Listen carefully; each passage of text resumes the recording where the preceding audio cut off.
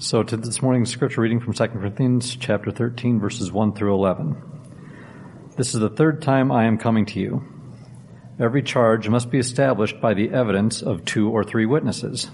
I warned those who sinned before, and all the others, and I warn them now while absent, as I did when present on my second visit, that if I come again, I will not spare them, since you seek proof that Christ is speaking in me. He is not weak in dealing with you, but is powerful among you. For he was crucified in weakness, but lives by the power of God. For we also are weak in him, but in dealing with you we will live with him by the power of God. Examine yourselves to see whether you are in the faith. Test yourselves. Or do you not realize this about yourselves, that Jesus Christ is in you, unless indeed you fail to meet the test? I hope you will find out that we have not failed the test, but we pray to God that you may not do wrong, not that we may appear to have met the test, but that you may do what is right, though we may seem to have failed. For we cannot do anything against the truth, but only for the truth. For we are glad when we are weak, and you are strong. Your restoration is what we pray for. For this reason, I write these things while I am away from you, that when I come, I may not have to be severe in my use of the authority that the Lord has given me for building up and not for tearing down. Finally, brothers, rejoice. Aim for restoration. Comfort one another. Agree with one another. Live in peace. And the God of love and peace will be with you. The word of the Lord. Be to God. Thanks, Mike.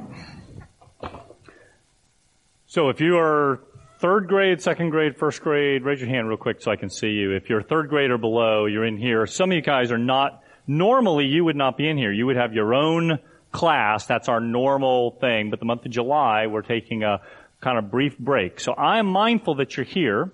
And I want you to know, I believe, you can put your hands down. Thank you. You're so obedient. I want you to know that Jesus loves to speak his word to children. And I'm prayerful and hopeful that you will receive, in particular, something from this, that you'll hear the voice of the Lord through his word. Don't think just because you're young that God doesn't speak to you. I can remember clearly when I was your age, the Lord speaking to me. So on that note, I want you to see what I found in my kitchen this week. So I'll show you this. This is my kitchen. This is actually a picture of my kitchen windowsill. And there were a swarming bunch of these things on my windowsill when I got up one morning. I forget what day it was. Now, you can't see it has wings on it, and it's a little critter, and there were lots of them crawling all over. Now, this is not something you want to see in your house, right? Because I think, okay, so termites are in my house, and my house is gone. So I might as well just sell the house now and get rid of it, because they're all over the kitchen, and I'm like, aye. So, of course, I go and try to research what I can about what these things are. And it says on there, well, these could be termites, or they might be carpenter ants. Now, I'm not sure if that's bad news and bad news, or good news and bad news, or I don't know. But apparently carpenter ants not nearly as bad. Termites eat your house. Carpenter ants are just a nuisance. So I'm like, okay, Lord. And so it says the way to test this is you measure the wings. Now this is really a small critter. I mean, this is a blown up shot, right? And it says if there's this set of wings at this angle, this length, it's a termite. Okay, so I'm sorry, I do not have like a little bitty, thing, so Nancy and I are there. It's ridiculous. She was in Scotland actually, but on the phone, she was there, and we're trying to look, she's like, is that one set of wings? How big is that wing? So anyway, so I finally just said, okay, so I call the county extension agent, alright? So if you remember Green Acres, Mr. Haney, from the county extension office, I got them on the phone and okay, here's my situation. Can you look at this thing and tell me? I'm sorry, you have to bring it down here. So, trounced myself down with great prayers to the county extension office, and so they take it and they say, oh, hold on, and so very nice person gets in there and they have their big microscope and they get it under and I'm waiting and they are examining this thing, and they have the little tweezers, and they're turning this thing over. And I had a jar full of them, and they're like taking other ones out, and they're like, oh, that's a good one, yeah. And they're on, the slides under there. And of course, I'm with like bated breath because the implications for me are huge, right? No house anymore, or ants, which I can deal with ants. And so she's like, she does that noise, and I'm like, oh, sell the house, call the realtor. And then the big sigh, I'm like, oh, please. And she's like, got yourself here a carpenter ant. Yes! Yes, I have ants. I'm so excited to have ants. And they're like, yeah, it's because I'd looked it up, and the ants, you could just kind of deal with them or whatever. So we've had a few more, but I was so grateful for someone to give me sort of a definitive word who knew how to examine and test this. And I tell you this because in this scripture this morning, the Bible is telling us in one of the very few places in Scripture that it says, take some time to examine and test yourself. We're going to look at what that means because we're walking a little bit of a tightrope spiritually when we do that. But this is important. We're finishing 2 Corinthians this morning after 15 weeks. And remember, Paul is writing this letter to this dear church that he loves so much, but many of that church has been in rebellion. Most have repented and embraced Paul's true gospel message. A few have not, and a few of the super apostles, other leaders in Corinth who'd been leading them astray, were going to fall under Paul's judgment, under Paul's wrath, and he was going to come. And he says at the beginning of chapter 13, if you've got your Bible, you can look with me, 2 Corinthians 13:1, this is the third time I'm coming to you. First time he established the church. Second time was a very painful visit where the rebellion was underway. And this third time that he's coming, he's going to set things right. And he talks about the charges will be established by the evidence of 2 or 3 witnesses. So there's almost be a trial there of people who have stood against Paul. And he's urging them and encouraging them to turn back to the Lord. And for Paul, turning back to the Lord meant embracing his true gospel message of who Jesus was, not seeking another Jesus that met their needs, another gospel it talked about in chapter 11 and 12, and another message. You need to embrace the message that I have embodied.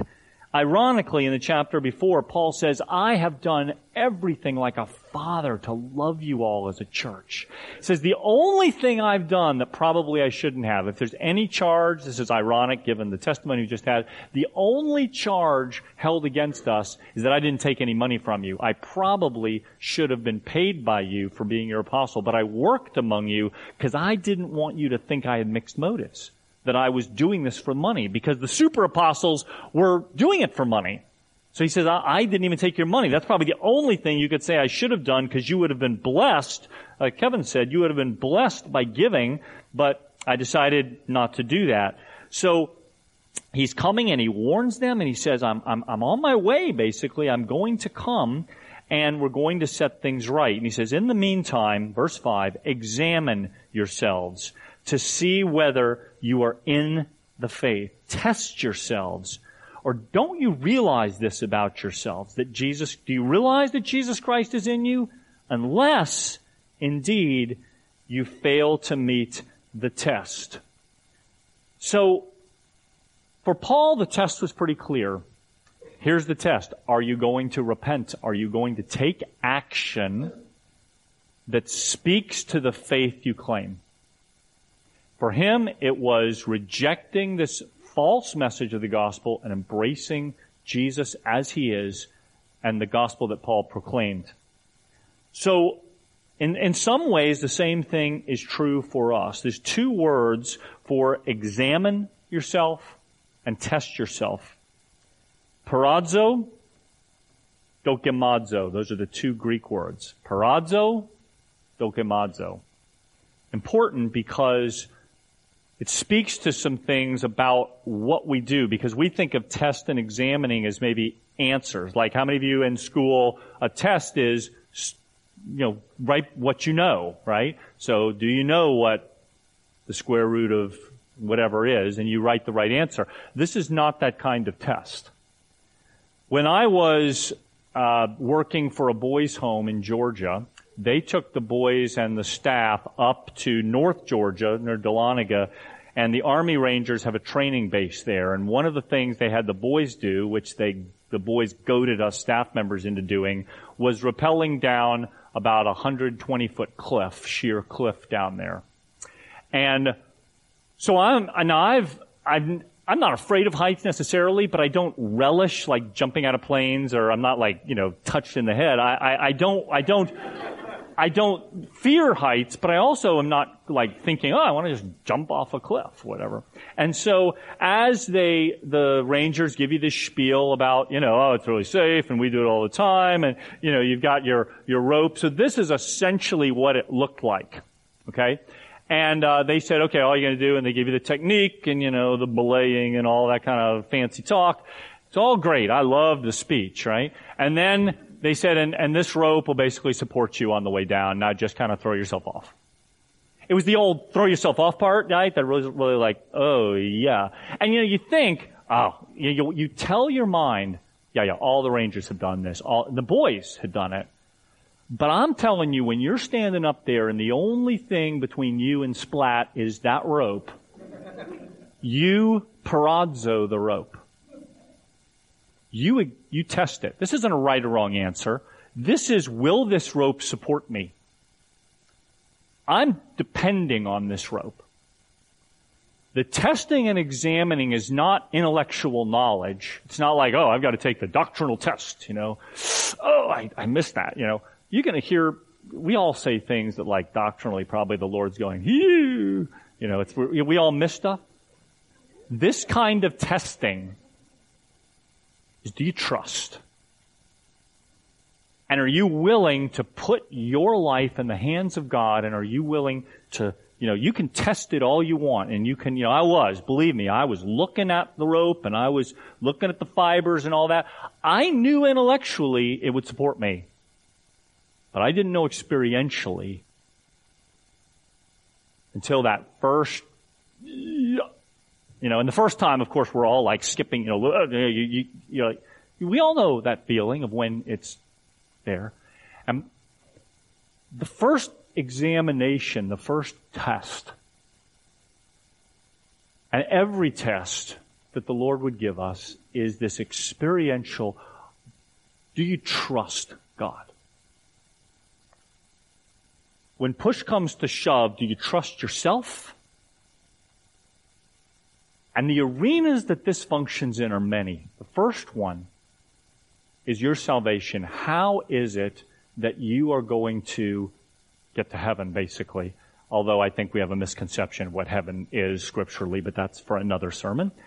But when you die, and when you live now without a sense of God's presence, because heaven doesn't start when you die. Heaven is being in the presence of the Lord Jesus, right? John 17, Jesus said that they may know eternal life, which is knowledge of you and your Son Jesus. So that when we die, it's simply a continuation of what we've lived in now. So being in the presence of God, do ultimately, what will you say? It's the classic question of, if they ask you why you should get into heaven. I don't care if you know the right answer doctrinally. I really don't. I hope you do. It's better to give the right answer than the wrong answer. Do you know it experientially? Now, this is why we walk a fine line, because I'm not trying to rob anyone of the assurance of their salvation. We become assured of our salvation as we trust and put our faith in and believe in Jesus Christ. Let me just give you the kind of definition. To receive Him in this saving way is fully accepting His death as the sufficient sacrifice for your sins. The famous John 3:16, He so loved the world that He gave His only begotten Son, that whoever believes in Him, believes, pistis, experiential faith. Whoever believes in Him, whoever anyone, whoever believes in him will have eternal life. God didn't send his Son into the world to condemn the world, but that the world through him might be saved. And we trust in him and him alone for our salvation. So while I don't want to rob anyone, if you've received Jesus Christ and you're not perfect and you stumble and fall and say, well, maybe I'm not a Christian, let me just assure you, if you've trusted in him, if you stumble and fall daily, I get it, but you're trusting in him, so don't be robbed of that. But I also need to say a cautionary word, which is none of us should take false comfort in saying, oh, well, I'm a Christian because of anything other than what I just said. I'm a good person. I'm better than, I'm in the top 50%, like I've said this before, but it's true. I'm not as good as Mother Teresa, but I'm not as bad as Hitler. So as long as I'm somewhere in that continuum, I'm getting to heaven. You realize Mother Teresa's not going to heaven without this too, right? Good works don't get you to heaven, no matter how good you are. And I know it doesn't make sense, and it doesn't seem fair that bad people who accept Jesus and, even at the last second of their life, I know that's called grace. It's why the gospel is completely different from every other religion. It's why Christianity stands alone. So take no comfort, and we do have to test and examine to make sure that we haven't just embraced some false intellectual thing. But I walk this fine line because if you say, well, I have doubts, or I have fears, or I have, things, maybe I'm not a Christian. I had a friend who got saved about 20 times he came to every Billy Graham crusade that ever was and got saved every single time because he didn't know. I mean, he would raise his hand every time there was an altar call because he always felt he was based on his feeling that he didn't feel close to God at the minute, and that has nothing to do with it. It's that you have believed and trusted. But let me just say this, that this is a long way down, and this is essentially what it looked like when we rappelled down. And let me just say that the evidence of my trust in the rope was that I was standing on the bottom alive at the end and that the rope held my weight. Okay? And that your trust in Jesus Christ, if there is no evidence in your life, I'm not saying it's perfect, but if there's no evidence in your life, you don't love holiness or the Word of God, or you love sin or whatever, you should examine and test yourself to see if you're in the faith. I hope I'm not saying something like, oh my gosh. If you've met anyone who claims to be a Christian but has absolutely no evidence of loving God or hating sin or anything of the Spirit of God in them, just because they say it, the Bible says everyone who says, Lord, Lord, isn't going to heaven, right? So just be aware. Now, for most of us, I know we're a small church, and I know you love God, and you're a Christian. And if you even are asking these questions and wondering, most people I've found that even think, oh, I don't know, you probably are, you just have a tender conscience. But the second sort of test, this dokimazo especially, is it's more the sanctification of God changing us as we examine ourselves to see if we're walking with the Lord. We're believers. We do love God. We do know God. But we test and examine ourselves. And I would just say, and this is not from the Scripture, I'm just giving you a very practical word, is that I would say periodically, I wouldn't examine your belly button every single day. I'd go out and do the work of the Lord and live for God. But that periodically, if you haven't taken stock of how you're doing with the Lord, I would say periodically, quarterly or yearly, take stock and say, Lord, how are we doing? What's going on? How is my life reflecting you? There's a test. Dokimazo is a word that specifically refers to metals being proven in hot, or precious gems being proven by being tested through fire. And one of the ways you can test if a diamond is real or not is apparently you take it and you heat it up even with like a lighter or over a flame for about 30 seconds and drop it in ice water. And apparently if it's not a diamond, now if you got your engagement ring, ladies, this is a great way to figure, no, not really. But you if you do that, apparently it will crack because the heat, it's not ready for the expansion and the contraction if it's some false stone. But that a true diamond has been pressured, over millions of years in the earth, and it's already done that, so that it's already incredibly hard and that testing. And so the reality of our faith, for Paul, the reality of faith was going to be seen. Remember all the testing that Paul went through? And at times, Paul says, things were shaken away from me. And some of y'all have been through much more testing than I ever have. And you say, well, at that time I was faithless. Doesn't mean you're not a Christian. You know what I say? That God in His love shook away from you things that weren't ever going to last anyway. Guys, there's shaking coming to all of us. And if you're so young and you think, well, I don't know what that means, hold on. For those of you who are older, it's coming. You will have questions and things will happen that don't seem fair or right, and you will wonder, God, where are you in this? And rather than saying, well, because I'm questioning, because my faith isn't perfect, I'm not a Christian. No, God is shaking things away to make you more like Him and make you a trusting follower of Jesus.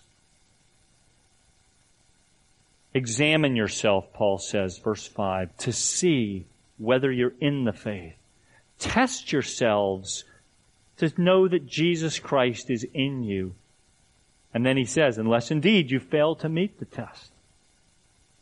But Paul, earlier in the chapter, earlier in this book, speaks of how his letter, the letter of recommendation that he's a true apostle, is that they were following Jesus.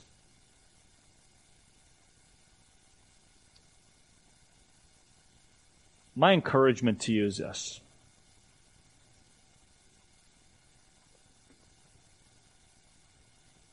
If you're not sure if you love and trust Jesus Christ, then seal the deal right this minute. And you want to trust Him. Then as we stop and pray before we take the communion together, then simply confess your belief and say, Lord, I am going to back off the cliff. And your context for what that means, only you know. I don't know what it is for you, how you are, what God is asking you to trust Him with. But if you say, well, really, ultimately, I'm keeping all my options open, right? I love to keep my options open in a lot of ways, like going to restaurants. I love to go to like the mall where I can eat, or Wegmans where I can just get a little bit of everything. I love to keep my options open. You can't do it in faith. You can't keep all your options open. Well, it's not that there isn't truth in other religions at some level. There can be, but not saving truth. Jesus Christ doesn't make that option available. He says, I am the way, the truth, and the life, and no one comes to the Father except through me. If you've never believed that, I encourage you to do so. As we examine and test ourselves in other ways, if you followed Jesus, you've loved Jesus and trusted in Him, then I would encourage you, not just now as we pray, but I would encourage you to set aside a little time and with maybe a journal open in your lap and say, Lord, how is it that I would test and examine myself to see where I've let things slide and just made excuses for things that are just sin? They just are. Let's see what God would do as we trust Him. Because ultimately, it's the easiest, hardest thing you'll ever do to follow Jesus. It's so easy and so hard and so worth it. Would you pray with me as we close and take the communion together? Lord, I thank You that a word that's quite sobering in many respects to test and examine ourselves, Lord, would be not a cause for fear. Lord, that we somehow won't measure up to You. We're trying the best we can, but we just can't pass the test because we're terrible at math and terrible at religion, and so we'll just never do it. Lord, it's not like that. That what we're testing is the quality of the Savior and finding that You are trustworthy. And so You have proven that You are the real thing and that we sell everything that we have to acquire you, that you are the pearl of great price, that you are perfect in all your ways, and that in trusting you we find life. Lord, we thank you for dying for us, and in dying for us, you, in this miraculous, mysterious way, you created life out of your death, and that you make it so we don't have to die forever, that as we die in you, Lord, we live with you now and forever. And so, Lord, I remember what Martha said as Lazarus, her brother, had died. You asked her, do you believe that I am the resurrection and the life?